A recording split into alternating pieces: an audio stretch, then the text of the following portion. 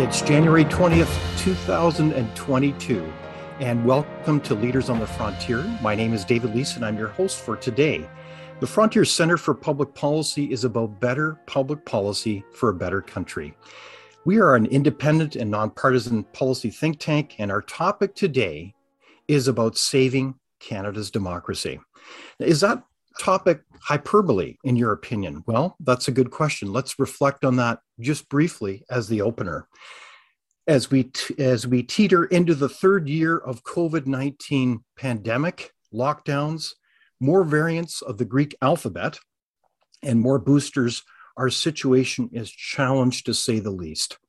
So in response, Canada's 14 governments have instituted unprecedented drastic measures and policies, all to safeguard human health. Our guest today would argue that these actions, among others, have severely curtailed individual rights and freedoms while causing enormous economic, social, and ironically, impact on people's health.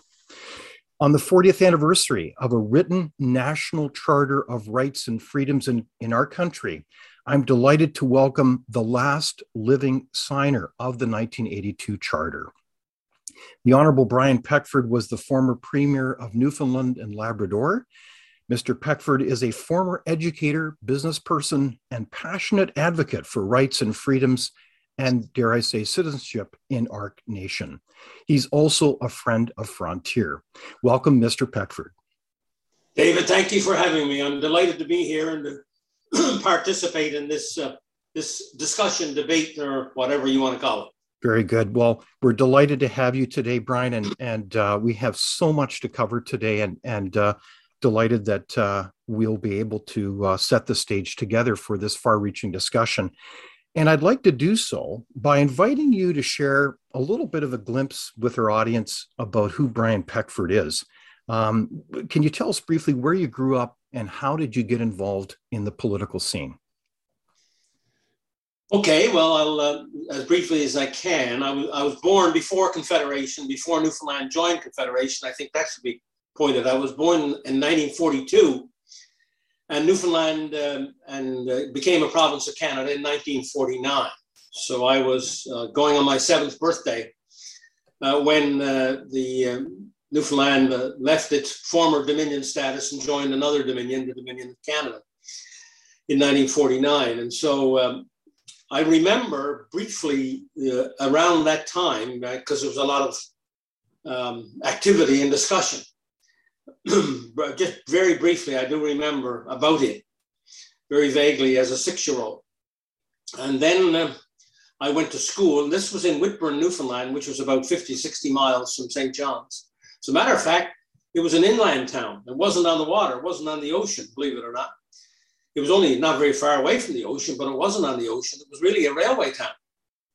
And the Newfoundland Railway went through the center of Whitburn. So my first experiences as a boy were not in boats and down on the wharf, but on watching trains come and go and putting little coins on the rail and seeing the coin being flattened as the train went by.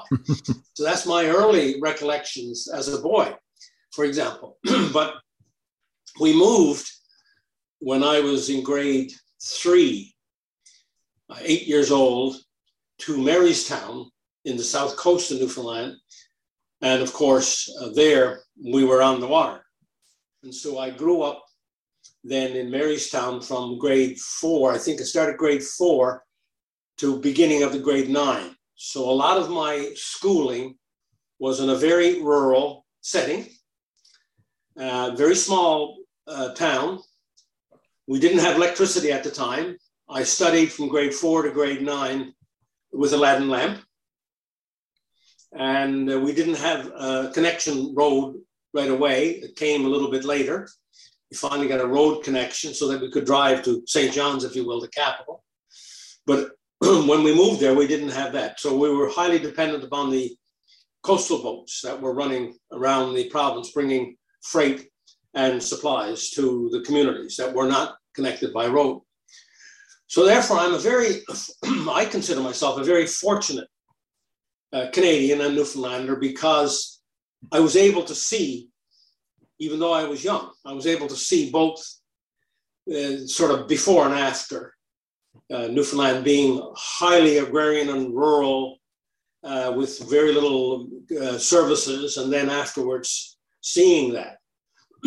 And my father was a social worker, and we used to travel. He used to travel around in boat. Most of his communities didn't have roads either, and I used to travel around with him. I was really the only one of the family that was really interested in doing that, and so it was easy for me to go with my father because I didn't have to share him with anybody else. And so those were very impressionable days for me, traveling in Placentia Bay, to the islands in Placentia Bay mainly, and visiting these very, very small rural communities where they only saw one government person, and that was a social worker. There was no police there or any security of that type. They didn't need it. The community itself looked after all of that on its own. And so I would categorize that as being one of the pockets of experience which stayed with me right to this day. And my father was a great storyteller, and so when we were traveling mainly in open boat, he would relate stories to me about these various islands we were about to attend, and he would actually even relate to me about some of the circumstances that he was going to encounter when he went to those places where people were poor, or people were old, or people were sick, and he had to deal with them all. So the social workers in those days dealt with everything from child welfare to security to policing to you name it. Whatever came up, the social worker had to deal with it. So that's where I grew up until I was in grade 9, about 13 or 14 years old. Then we moved to Lewisport, which was a much more developed community in the northeast coast. So I was born in Whitburn near St. John's, then moved to the south coast of Newfoundland, and then finished my high school education on the northeast coast of Newfoundland in a community called Lewisport, which also had a train, but was on the coast. And it was one of the terminuses, or one of the terminals for distributing goods and services to the more isolated communities north of Lewisport. So now I had a real good mixture of nearby fishing and also the railway, and a community that was quite vibrant compared from where I had come from. And so that's where I finished my high school education, and then went on to Memorial University and graduated with a bachelor's in education, and then postgraduate work in history, French language, and psychology. I was always, I had a sort of a broad interest, and so that postgraduate work sort of would indicate that. I was a great history buff, and I had some great history professors at Memorial, and I did a lot of history, and I did a lot of English literature, and later became an English teacher as a result, and a great fan of Shakespeare's, and a complete devotee to the Romantic poets. So that's a little bit, and I did a lot of the classics, Greece and Rome. I still have the books today right here in my library behind me. So I still read Greek and Roman history, in particular, some medieval history, and then later Renaissance, but beyond the Renaissance and Reformation period, up to Napoleon. And so I'm sort of a history English kind of person. But then when I graduated from university, I went teaching for 4 or 5 years, and that's when I got the political bug and got involved in politics. But while in university, I did run for student council and got elected. And I did join a debating society. So I had never had any experience of all that. Coming from rural Newfoundland, we were considered to be, the real awkward, poor-speaking Newfoundlanders. We were the Baymen. So that was another lucky thing in my experience, that I was a Bayman, because today I'm so proud of that, because I was able to understand rural Newfoundland from whence I came. And my parents came from St. John's. So I did, growing up, have a lot of exposure to my father and mother's experiences growing up in St. They were born and raised and educated in St. John's, in what was then the big city to us. So I was able to have a good balance of the rural and the urban in my experiences as a student, right? As a high school student, and then as a university student. But one thing stands out that your audience may be interested in is that it's really interesting how things have changed. In those years, because the Baymen had such poor language skills, so-called oral language skills, written language skills, I think we were perhaps equal, if not better than the city people, but our oral language skills, because we had all of these various accents, depending on what bay you came from. In Newfoundland, you had a different accent, and we could all tell what bay you came from by the way you spoke, okay? Well, this was considered to be an inferior, what shall I say, an inferior behavior pattern that had to be changed. And so as we came into university, we were going to be giving tests, oral tests. And then based upon how these two professors who were interviewing you felt, you either will have to take a speech course or not. This completely offended me to my bones even then.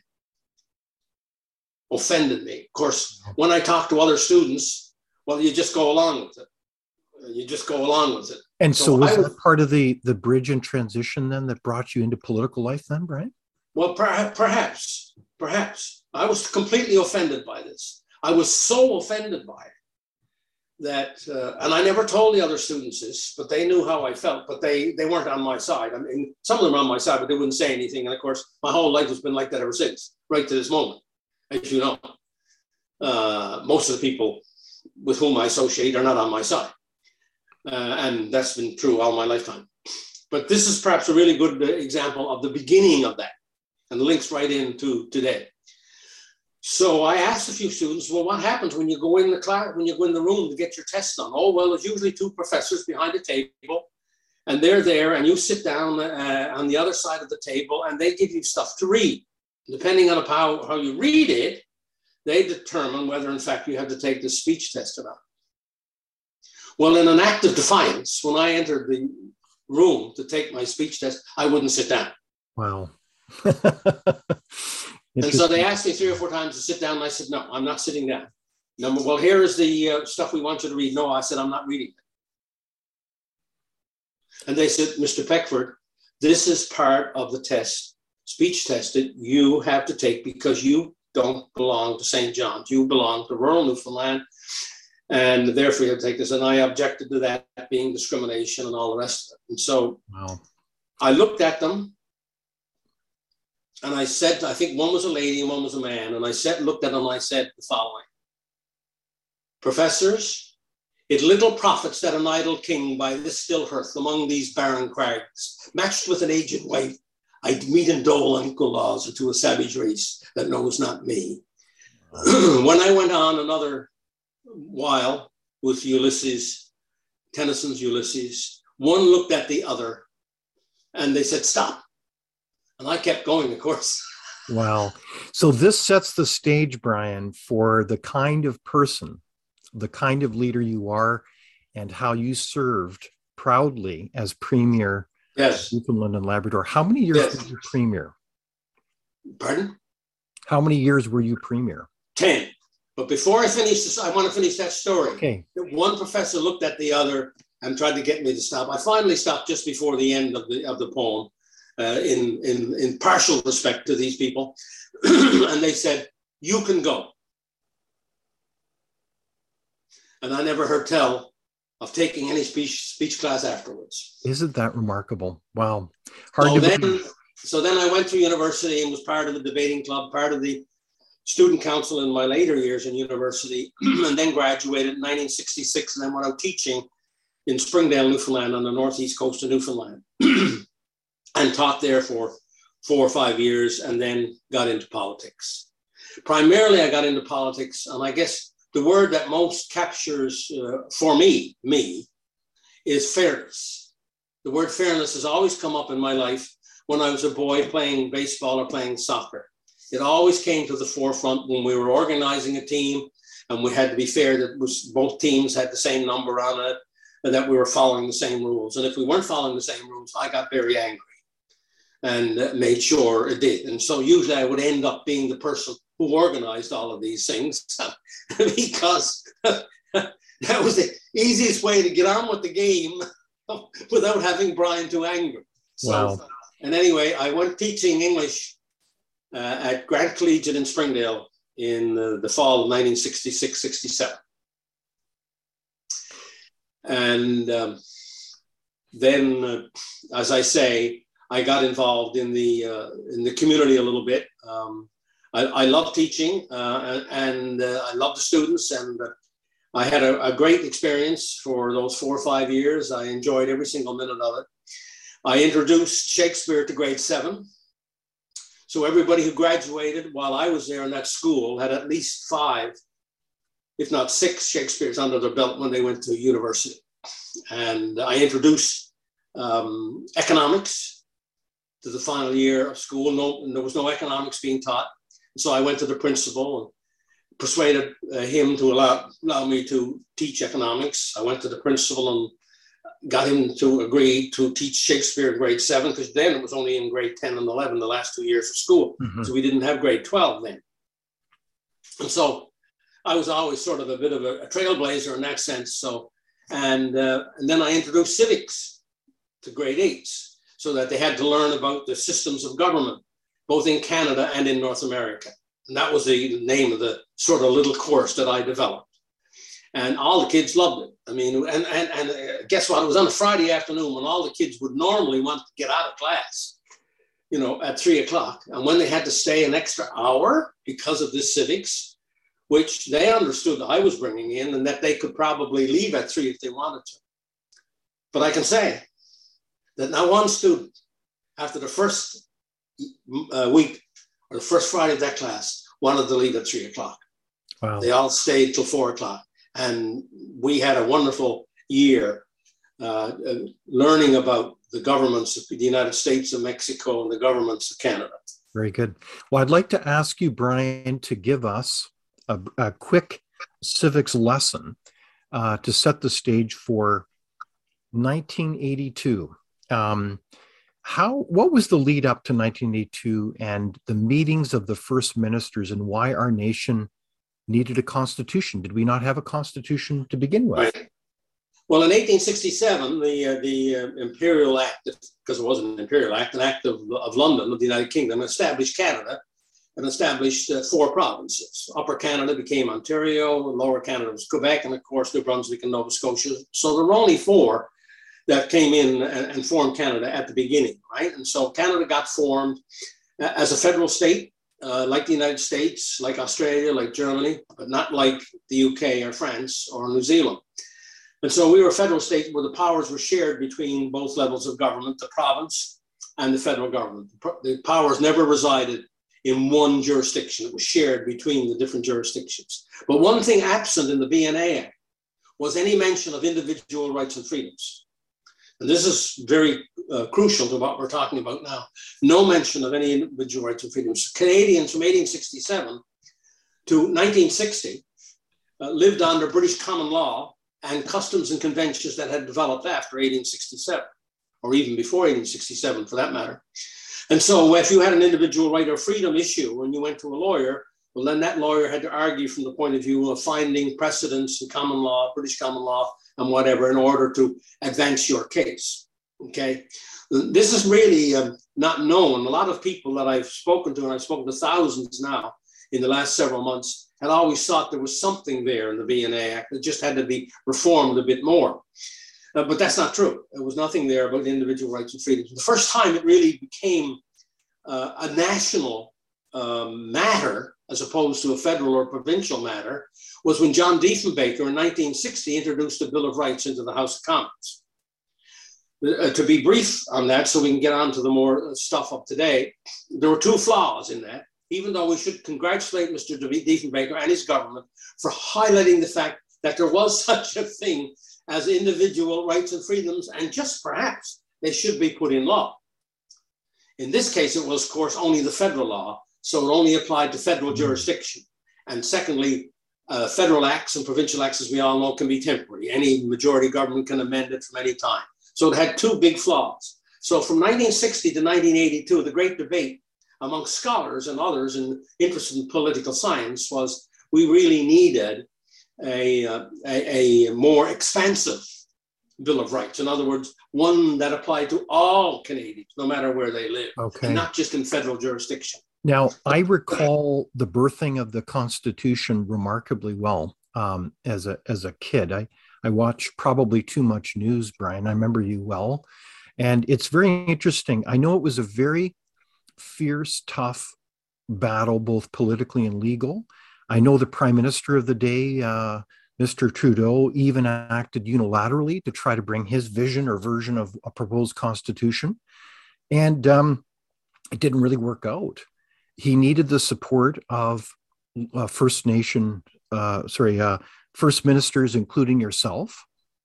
And that he had to square that circle. And it was a tough issue. So can you tell us what happened there at that moment where he had to come to that realization that he had to work with the first ministers? Well, what's interesting, we all got together and in 1980 and began the negotiation towards having a written Charter of Rights and Freedoms and patriation of the Constitution, because that was the other element that was very important for Canadians ever since 1867, really, because there were still residue powers that the UK Parliament had over Canada, which got eliminated to quite a degree by the Statute of Westminster in 1931. But there was still the issue of changing our constitution, and that we would still have to refer to England to do that. So there were two crucial issues dealing with what happened in 81 and 82. One was patriation. In other words, the Constitution coming home for the last time, and we wouldn't have to go back to England anymore to amend anything to do with how we wanted to operate. And two, including a Charter of Rights and Freedoms with that same action, okay? And so the negotiations began. This is the important thing that history is not recording very well, or not at all, is that the negotiations were underway, and it was only after negotiations were underway that the Prime Minister left the table and went and did his unilateral action. And his reason was that he couldn't get along with the premiers. It was impossible to deal with these warring factions that he'd like to call Balkan states and stuff. He always tried to put some kind of a historic connotation on it to give it the worst possible implication to Canadians. So we were just a warring bunch of pirates almost. And of course, the press lapped it up because the press were in his paws, in his hand, because he was a brilliant man and we were not. And so therefore that ended that. So he left the table. We were very surprised at the time, not all of us, some of us, but all of us were surprised when he decided to go and pass his own bill in the House of Commons to unilaterally patriation the Constitution, and at the same time include his version of the Charter of Rights and Freedoms. Well, the country split.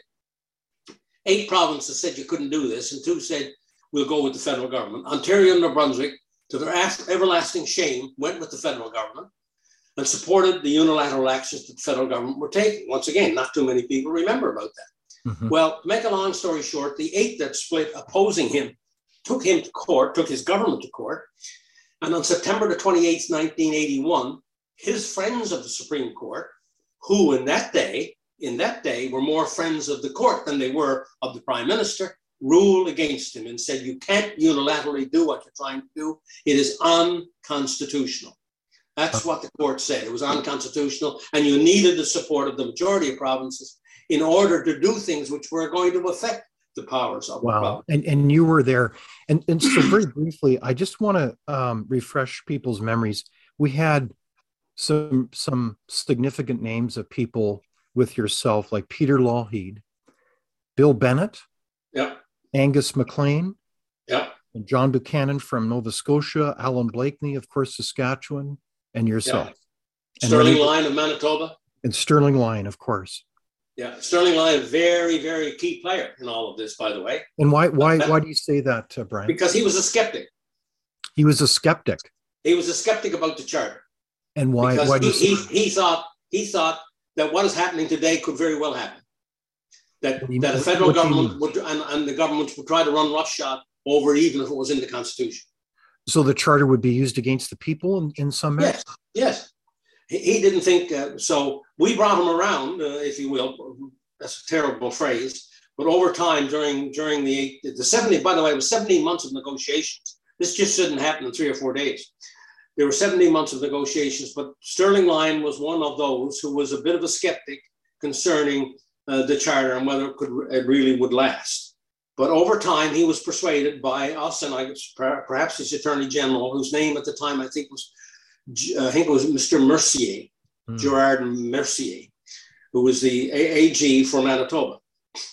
But was persuaded that what we were arguing, and because it was going in the Constitution Act of would be a Constitution Act, that it would be protected. But yes, those were the names, and Bill Bennett and his advisor Mel Smith plays very strongly in this. Peter Lougheed, Alan Blakeney, and their advisors. Sterling Lyon, Agnes MacLean of PEI was extremely strong, a very wise man who had been in the cabinet of John Diefenbaker's, as a matter of fact, was a veteran and was Veterans Affairs Minister in Diefenbaker's cabinet. Very strong man who doesn't get near the credit that he should get. And of course, Levesque was part of the group of 8 too. René Levesque was, until those last few hours when he wouldn't agree to the proposal that I had put forward that later broke the impasse and led to the Patriation Act, which is now the Constitution Act of 1982. So I know we swept through this history quite quickly and a number of the personalities, and I know you can't speak for, those persons that are no longer with us, but in this context today, what's the core? How do you summarize your concerns that the actions that our governments have taken today are really a fundamental violation of all the incredible work that you as drafters came up with? Okay. The governments of Canada, all 14 of them, are violating the provisions of the Charter of Rights and Freedoms, especially sections 2, 6, 7, and 15, because they erroneously think that they can override these rights and freedoms because of section 1 of the Constitution, which says, yes, you can override these freedoms under certain circumstances. But the intent of section 1, and I remember it well, because we were putting it in the Constitution. This wasn't your ordinary federal act. And by merely putting in the Constitution by definition, as I say in my letter to the Attorney General of Canada yesterday, by definition, this meant permanence. This meant sustainability, okay? And that any override would have to be in very, very dire circumstances. And the intent of section 1 was that a dire circumstance would be war, insurrection, or a threat to the existence of the state. It wasn't meant for a fabricated emergency pandemic that we have today, where 99% of the people who are infected recover and way less than 1% fatality rate. That's not a threat to the state. And therefore, my argument is that section 1 does not even apply to the present circumstance. Okay. So therefore, what they're doing is unconstitutional. But I go on to argue that being a reasonable person, all right, let's for argument's sake say it does apply. And if section 1 applies, there are 4 tests that had to be met, even in war and insurrection. That's how crucial and important we thought this was, that even in war and insurrection, the governments, in order to step on the rights and freedoms of Canadians that we were enshrining in the Constitution, they would have to meet 4 tests: demonstrably justify, by law, reasonable limits, free and democratic society. All the 3. The 4th one, you have to do it in the context of free and democratic society. I argue that no government in Canada, from St. John's to Iqaluit to Victoria to Toronto, have in any way met those 4 tests. So even if it did apply, it's unconstitutional. Okay, so you think that the response by these governments, and you have a very hard-hitting analysis, there's a lot more detail to this if people want to read that on our website, but the bottom line is that this is not, in your mind, a war situation, is it? No, and there's no peril to the state.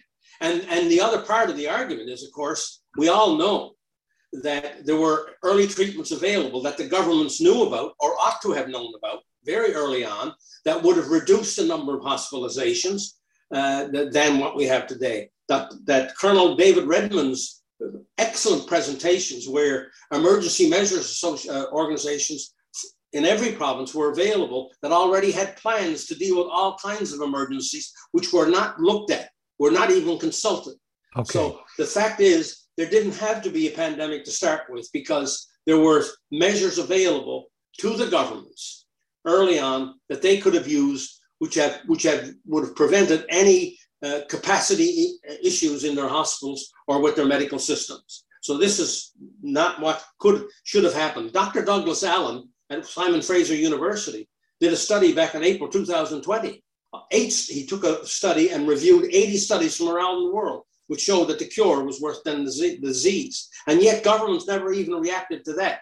And that's over a year and a half ago. So there's no data available if all the data is used to support what has happened here in this country and to keep declaring cases and cases when the PCR test is only 5% effective, right? Okay. When masks are not effective. So Brian, if we could just pause there for a sec. So would you agree though that there is a pandemic? No. You wouldn't agree to that? No, of course there is a virus. There is a virus, yes. That was manageable at the time if they had looked at all the information.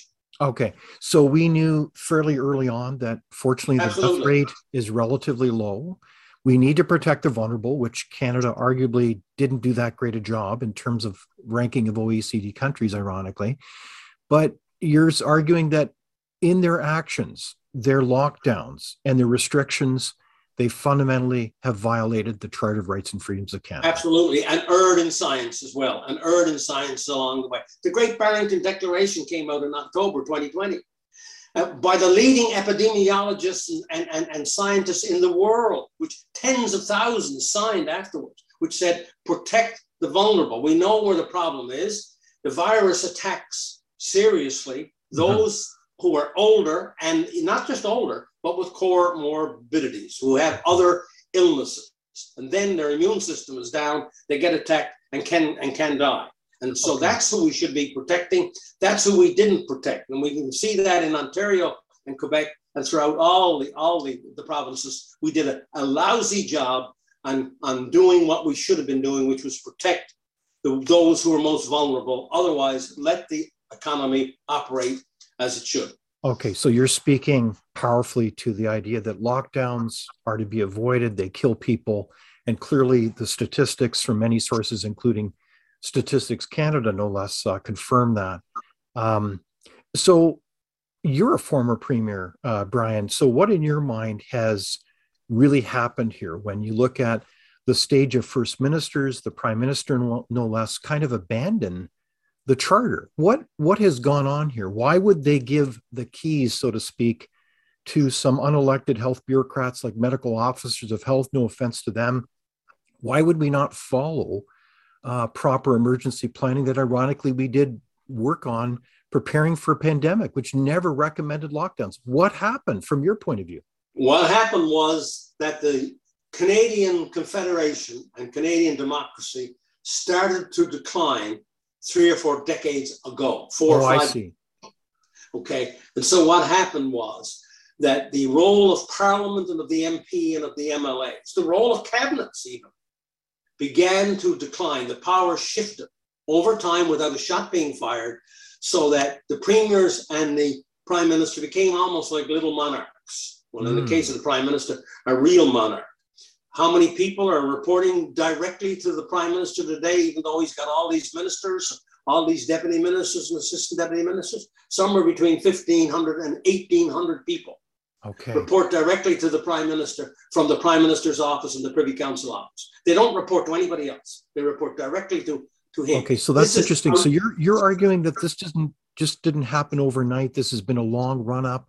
And we've basically forgotten what happened at Runnymede some 800 years ago on the meadow with the king and said, absolutely, we're the people. Absolutely. Yeah.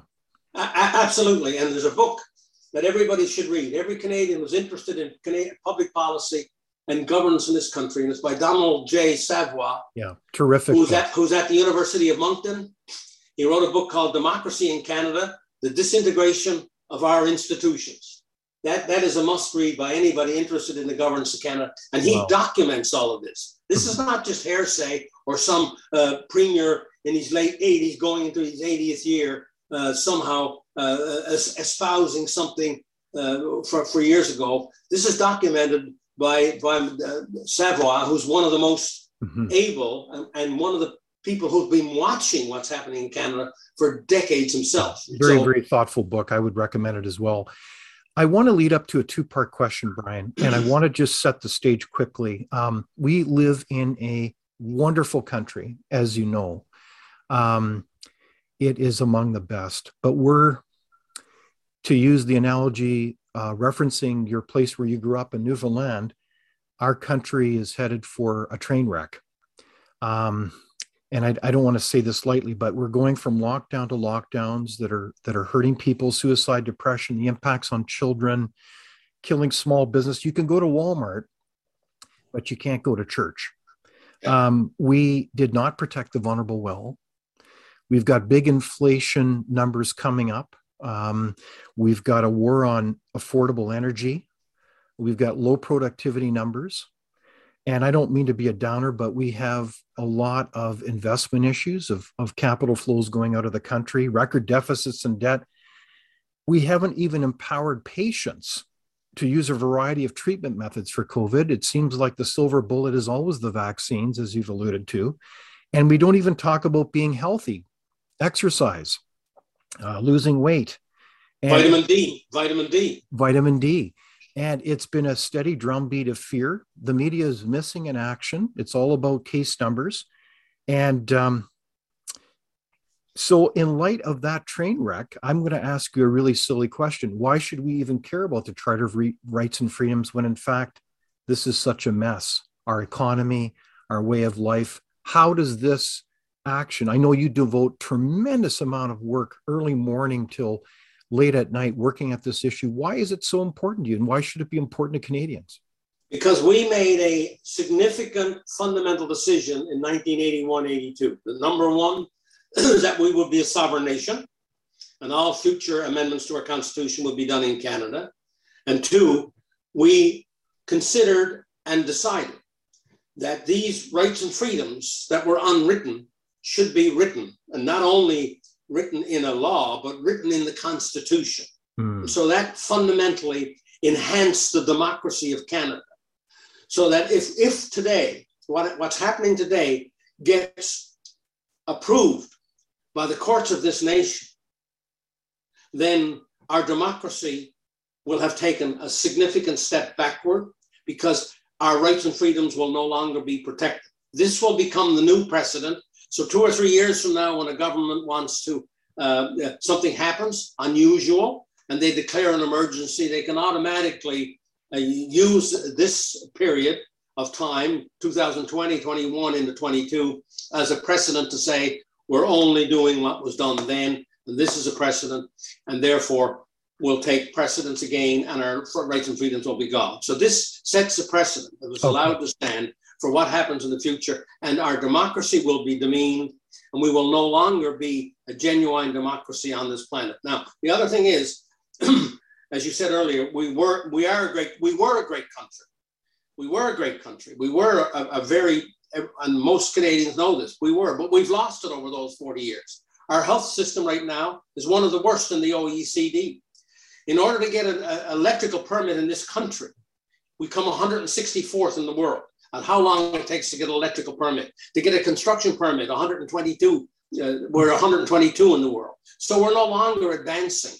Other countries are running while we're crawling or standing still. We have lost our edge as a country, both in research and development, in education, and in health. And you mentioned capital flows. We're retarding the development of our natural resources. Who would have ever thought that governments would pass legislation to retard the development of our natural resources? So Brian, in many ways, then you've powerfully linked the issue of good governance with good government and the ability to thrive economically, socially, and from a quality of life. Is that it? Yes, absolutely, no question, no question. And if we lose this battle on Charter of Rights and Freedoms, then where do we go from here? Where do we go from here? We have governments who are running roughshod with existing legislation, which has no bearing on what's going on today. It was legislation that was passed years ago. Regulations being promulgated under that old regulation to deal with a new situation today. So that goes back to Section 1. It was you must demonstrably justified. Demonstrably just, and I remember when we put demonstrably in there, we wanted to make it stronger than just justify. In other words, governments have got to go out of their way to prove that what they're doing is of more benefit, right, than cost. And they did not do that. There's no study, no report, no cost benefit analysis. Yeah. So just on the number one test, they failed badly. Right. So how can you say this is intelligent public policy if you haven't instructively looked at those cost benefits? What about the role of judges here? We've got a system. We've got the executive, the legislature, e.g. the House of Commons.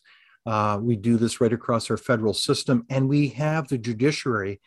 We've noticed a number of key decisions, one of which was in Manitoba, where the judge went along with the government's right to do what it wants. Are they doing their job? What happened? What's your analysis? Well, this is the saddest. Perhaps this is the saddest part of the story to date. This is the saddest part of the story, and some people who are more knowledgeable in the law, who are professors and so on, got very gloomy a few weeks and months ago when these decisions came down, and more or less said it was all over. But of course, we haven't gone to the courts of appeal in the provinces yet, nor have we gone to the Supreme Court of Canada. But it doesn't augur well when you have a judge in British Columbia and one in Manitoba making decisions without considering all of the elements of their charter. And it was under the charter that they made these rulings.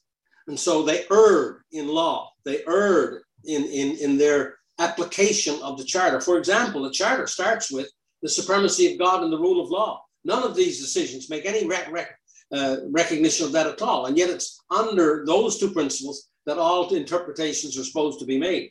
And in the case of Manitoba, the judge there, this was unbelievable, where he just said, I'll believe what the Ministry of Health or the public health officer says. No, that's not your job. Your job is to look at all the evidence, not just the Minister of Health's evidence, but yes, look at that too, but all other independent scientific evidence, of which there was mountains that he didn't even look at. I know the lawyers who argued that case, who were involved in that case, and he never even looked at the other evidence. He selected what evidence he wanted to look at, and that was the government evidence. And he's not allowed to do that. That's not his job. His job description is to bring in a decision based upon the evidence presented in the context of the Charter Rights and Freedoms provisions. He did not do that. And that's why I'm so angry and why I was involved in this fight long before his decision, but I'm involved in the fight even more since his decision. Okay, so in that case, you're saying that the judge really didn't do their job by looking at the evidence, taking the case seriously, and obviously looking at picking up the information that is well documented, Yes. Credible sources. It's not like it's hearsay or anything like that. Absolutely. And they don't have the luxury. A judge doesn't have the luxury to select various parts of the charter. His job is to take all of the relevant parts of the charter to this case and apply it. He didn't do that because he never even mentioned supremacy of God or the rule of law, which he's forced to do. He is not a discretionary thing for the judge, nor is it discretionary for him to only use certain science. He's got to look at the totality of the science, but he makes no mention of that in his decision at all. In his final adjudication, he makes no mention of that at all. So where do you see hope here in terms of, let's say in the case of the court, you have a vision for enabling or encouraging, prodding a first minister to refer this matter to the Supreme Court, to be able to check in with them and say, hey, is there a violation of the charter going on? Can you tell us more about that plan? Yeah, I just want to say before I say that one of the things that's happened over the last 5 or 6 decades is that the law jurisprudence and the proponents of jurisprudence, people involved in the law, have bought into a new notion of jurisprudence, which is called the living tree. Whereas this Charter of Rights was written in 1981, 82. We're at liberty sort of to not only interpret it, but to expand upon it. And that's not their role. Legislators make law, judges interpret law. What they have done is that they have moved, and most of the law schools in Canada and lawyers coming out over the last 30 or 40 years have been sold a bill of goods, which is the living tree concept. of law interpretation rather than saying this is the law as it was written. It still applies today. But if you want to change it, go ahead and change it. Okay, so you're spelling out, though, Brian, the classic concern that judges are becoming activists in their roles rather than respectful of the original intention of people like yourself who were involved. They have demeaned the sacredness of a constitution. They're looking at a constitution if it's only another federal law or another provincial law. And that's the distinction that they've got to eliminate. There is a distinction. The Constitution is the only national document. All other documents are federal or provincial. This is the glue that's to keep Canada together. It's to have permanence by its definition. And by doing what they're doing, they're eviscerating all the concepts that are relevant to what a constitution really is. So, Brian, on this point, I do want to pause for a sec because this question just came up from our audience, and the timing here is so opportune. And basically, it's a question that says, basically, were we better to have had no constitution in 1982 and kept with the initial system, because a charter arguably invites a greater role of judges and more judicial activism? Is that one of the downsides of the 1980s? Well, you can argue that, but most people at the time, and most people believe that if you got something in writing, it's better than if it's not in writing.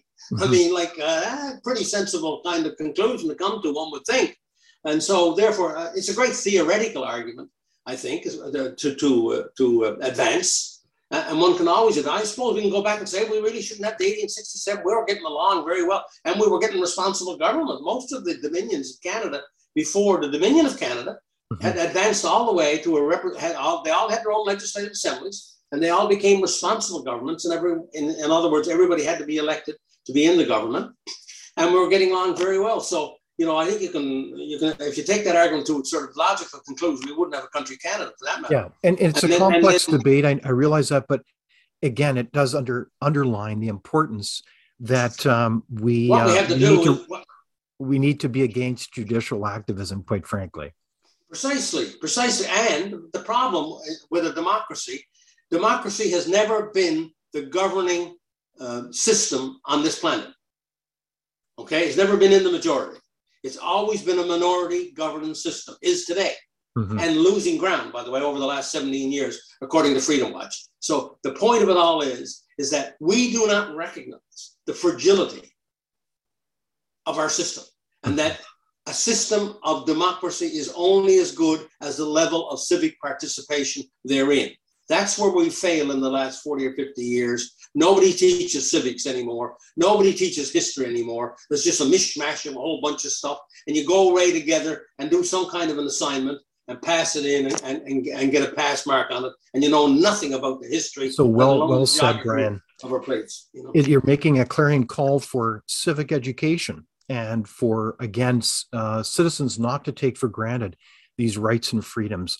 Now, you notice that yesterday, the Prime Minister of the UK, Mr. Boris Johnson, made the dramatic announcement that their nation is done with lockdowns, masks, vaccine mandates, and all the rest, I understand. And we also have lots of other jurisdictions, such as Sweden, Denmark, various other states that are managing carefully, but are fully open, so to speak. Would this not be an opportunity then? You're a former premier again, Brian, to pause and look at what we've done and say, you know what, we're doubling down on the same old strategies. Maybe we need to learn from these other jurisdictions. Yeah, the biggest problem with Boris Johnson, not with Sweden, not with Florida, but with Boris Johnson, is his job is on the line as leader. So one has to wonder just how much of this is genuine new policy making. Paul on the road to Damascus, he suddenly is getting converted to what is the truth, or whether this is just another crass political move on his part to try to save his job.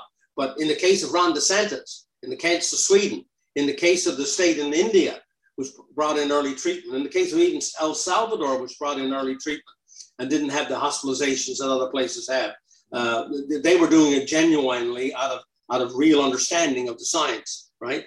But it does provide an opportunity. But to show how bad it is in Canada, I woke up one morning and realized that there was a provision in all of the laws of all of the provinces which gave a premier the opportunity to take whatever measure his government had passed and refer it directly to his appeal court, called a reference procedure. Mm-hmm. Very simple.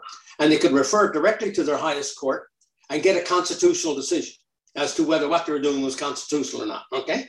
So if any premier of the country, from, I think it was in October, I wrote it, the latter part of October, I wrote all the premiers and said, you have that power. Why won't you go to your highest court? If you're so convinced that you're right, if you're so convinced that this is all about public health and you're praying on the news every day with your ads using my money, that this is so necessary, well, then let's test it. You must agree to that, Mr. Premier. Not one of the 10 premiers took me up on that suggestion. And they all have the same power to do that. I checked out every province. They all can do this tomorrow morning. By just a stroke of the pen of an executive council, they could refer this. So this is how dangerous and how bad the situation in Canada really is. And so they're only going to change now. Talk about Boris Johnson. They're only going to change now if they're forced to change. Okay, and that kind of force of decision is obviously through the public square and discussion and phone calls. Exactly, and like the truckers movement now and others, which is a more, it's a political movement, but it's also an economic movement because, of course, their jobs are affected, and if they can cut the supply chain, they might get more people on their side to say, oh my gosh, right, the government is stopping this, so we got to get after the government. Canada is not a country which is easily embraces civil disobedience. This is one of our other weaknesses as a country. The United States had their Bill of Rights in 1791, only 15 years after they became a nation. We never got our Bill of Rights or Charter of Rights 114 years after becoming a nation. Mm-hmm. So they have a history, right, of civil disobedience, of honor for individual rights and freedoms that we don't. They have a culture of that. We don't have that kind of culture. And they have a culture of standing up. And look at the Supreme Court of the United States. They've already ruled that the President of the United States decisions to force mandates on companies over 100 employees is unconstitutional. Mm-hmm. We have nothing yet, even in our courts of appeal in the provinces. But our courts are missing in action. So I want to just turn back to the Oakes test. There's a question that came up about that. Can you clarify why these actions don't meet the Oakes test, and what is the Oakes test? Oh, the Oakes test is a court decision out of I think it was a narcotics case where they took an individual who they accused of possessing a marijuana, which was illegal at the time, and they also accused him of trafficking. And him and his lawyer used the charter that his rights were being infringed upon, and the judge was forced to use to look at the charter. I had to look at the charter. And then looked at Section 1 to see whether, right, and then started to describe what he understood as Section 1. And it was a description of Section 1 closer to what I'm saying Section 1 is. It's not a complicated sentence, right? It's not a complicated thing. I put it in the letter to the minister yesterday to show what he described as they could do versus what was really the Section 1, right? It's very simple phraseology. And so the judge in the Oakes case came the closest to describing what Section 1 meant as we meant it when we wrote it in 1981. You know, he even mentioned, we've got to be careful here because this is going to be done in a free and democratic society. Well, if it was a free and democratic society like the Oakes test wanted it, all of the parliaments would be open. There would be parliamentary committees bringing in experts from all sides and examining what the government is doing. Yeah. And that's not happening. So there's no parliamentary democracy. In other words, there's no free and democratic society. So the tests are not being met. And the Oakes test, thank you for raising it, is the one decision that has been made related to the Charter, which comes close to understanding the very simple meaning of Section 1. All right. I do have a comment. There's a member of the audience that says, as a lawyer for 40 years, I've been absolutely stunned at the court's abandonment of their fundamental duties in this so-called pandemic. It is almost as if they have lost their minds. Those are this person's words, not mine. I agree with Mr. Peckford. These judges should be reported as aberrant in their judicial decisions and removed from the bench. The lack of education and commitment by citizens is remarkable in its absence. Any comment on that, Only that since I went sort of public on the reference procedure in October and through Christmas and now in the new year, I have had an accelerated number of inquiries from lawyers all across the nation who want me to participate in some of their court actions because they believe what I'm saying is similar, and their conclusion is the same as the lawyer you just mentioned who's on our program today, who wrote that or expressed that view. There are more and more of them coming forward all the time, understanding now, getting a better understanding of what the Constitution means, right? And how something so simple as those words, that section 1 is so simple, right? Yeah. Reasonable limits, right? As it progressed by law, demonstrably justified. How can you fool that up? How can you mess that up? I mean, you got to be really working at it to mess up a simple sentence, right? A grade 8 would understand the section 1. So we've gone off the rails over the last 40, 50 years in so many ways. And one of the most crucial ways now that we now recognize is how the advancement of jurisprudence has been to the detriment of the person, of the individual. That, Brian? Can you expound on that? In terms of because what has really happened is that through this living tree kind of concept and philosophy that's being taught at the schools, that the individual becomes less and less, and the group becomes more and more. And if judges see, I don't know how stupid they are not to realize that polls can change one day to the next, 1 week to the next on the same subject. But yet they are looking at, Beverly McLaughlin was a great advocate of this, who was the Chief Justice for quite a few years. And so she had quite an impact on jurisprudence in this country. And so what they have done is they've developed a procedure in their heads that they'll listen to what the public are saying.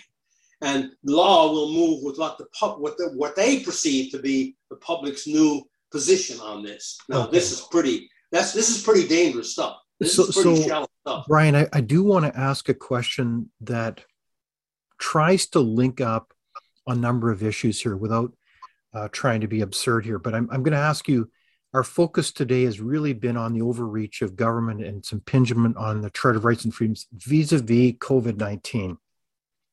But COVID-19 isn't the only issue, and I think you've alluded to this. This has been a couple decades in coming with the decrease in parliamentary power or democracy. In that context, we've got the media not necessarily doing its job, and they're, of course, one of our key pillars of our civic society. But we also have other issues like obviously vaccine mandates are one. We have the monitoring of Canadians' private cell data, of all things. We also have the fear and hysteria regarding the so-called climate crisis as a pretext to, again, legislate certain behaviors or even ways of thinking. We have kind of a story mantra that's talked about again and is almost off limits when it comes to debate, and that is the so-called inherent evil of Canada and its systematic racism. And so there's a kind of a redefinition of, quote, hate speech and what's acceptable thought. So we've got all these kinds of fronts coming together. Does that reflect a profound overall disregard for the Charter of Rights and Freedoms and this emphasis on individual rights, Brian? Yeah, I don't think there's any question about it. I think the climate policy, for example, that you mentioned, once again, based on very, very poor science, and they were able to very early on in a few decades ago preach this business of consensus, which is not even a scientific word, it's a political word. It should never have been used when there was no consensus at all. It came out of one news magazine story. So your point is well taken, that on a number of fronts now, society has moved away from respect for the individual, for respect for the individual voter, for the rights and freedoms of those individual voters, accommodated within the larger context of there being a society. The question becomes, to what degree does that society need to be regulated? Okay, we need a Bank of Canada, sure. We need one of finance. We need security, so we need a security system and a police force, right? And we have various municipal governments under the control of the provinces. And then how far more should we go? To what degree should we go? And what has happened in Canada, we have allowed through our lack of participation as citizens.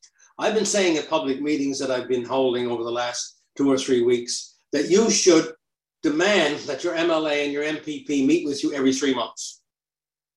And then you go through what happened in the last 3 months in the House of Commons and so on, right? And what's your position on all of this? Here's what we think of what you did.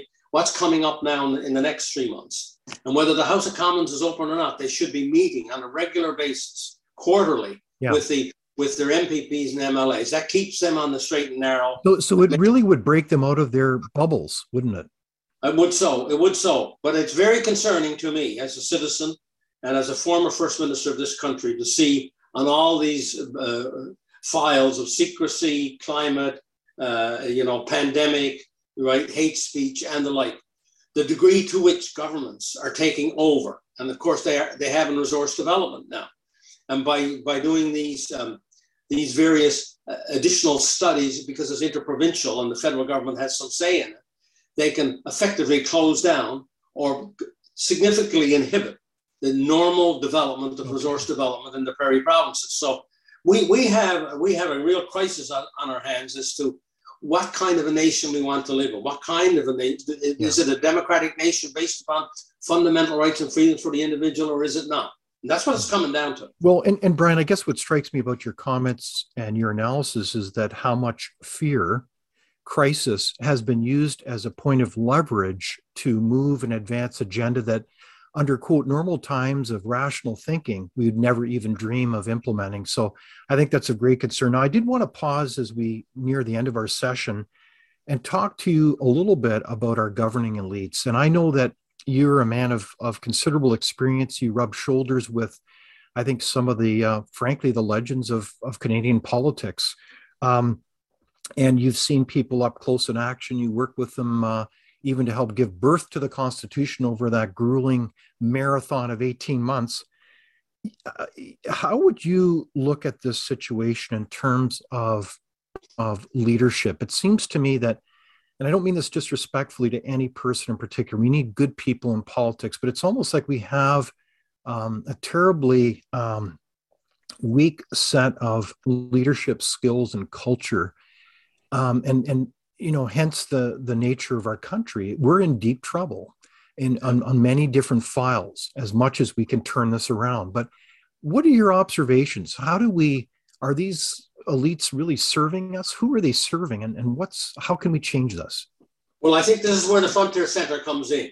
It's one of the leading sparkling lights within this firmament that has deteriorated. Perhaps the only one left in Canada now that's completely independent and provides the opportunity for people like me and others to express our views to the Canadian audience.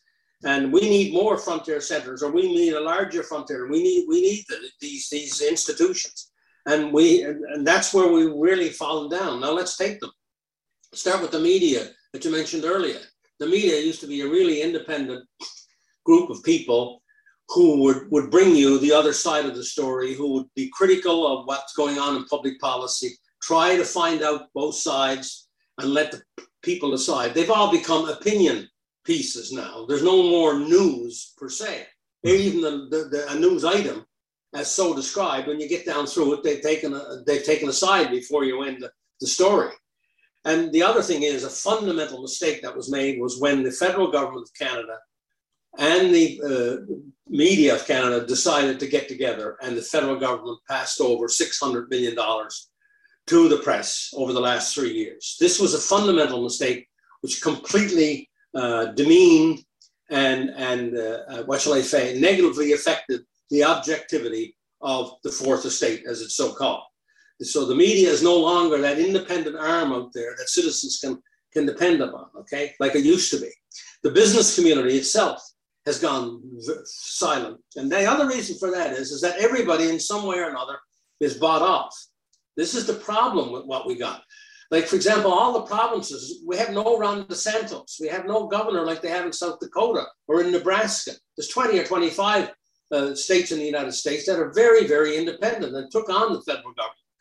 The Canada Health Act right now sees over 40 billion this year transferred to all the provinces, okay?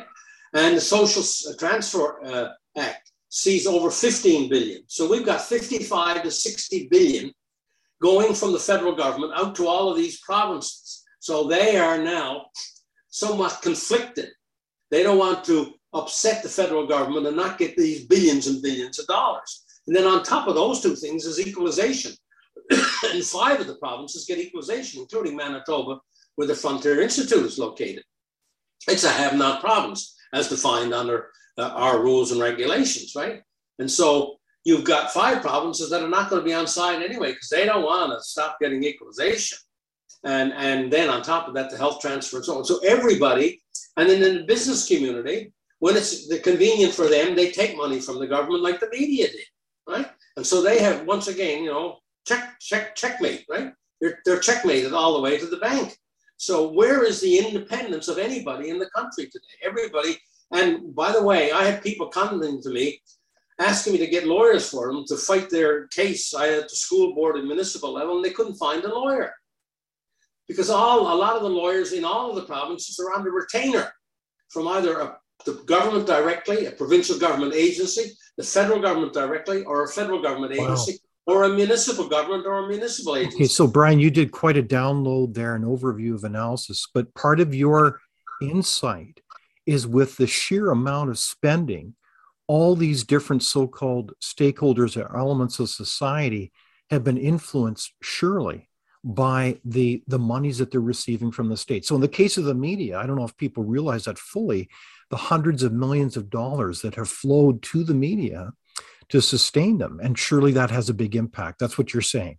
Absolutely. And I heard today announced yesterday or whatever by the government of BC, because they've been under tremendous pressure because a lot of small businesses are still in trouble, had been giving money to the small businesses because of the lockdowns, right? And now they've just increased it, okay? So they get more and more dependent upon the government while they're into this pandemic. And then after, right, there's a dependency that then gets ingrained into the mentality, even of good business people. So they get in trouble the next time, they'll go and ask government for money.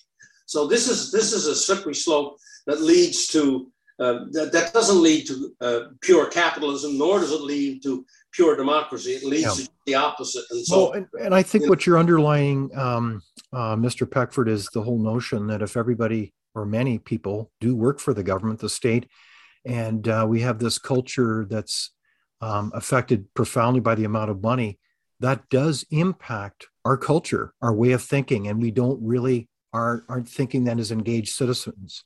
Exactly. And, as people that truly understand how precious our individual rights and freedoms are, and that this is nothing against advocating for good health or taking due diligence. We can chew gum and walk at the same time, right, Brian? One would hope that we could, exactly. And Dr. Peter McCullough and reams of others, people in Canada, Dr. Byron Bridle, Francis Christian in Saskatchewan, right? Dr. Paul Alexander used to teach at McMaster University. We've got reams of scholars, many of them on the organization that I lead right now, Taking Back Our Freedoms. They're on our board, where we're fighting for getting these freedoms back. And they have all produced, stellar, internationally judged papers which demonstrate that what the governments are doing is not justified. So, we have a lot. I want to mention, for your audience might be interested in this,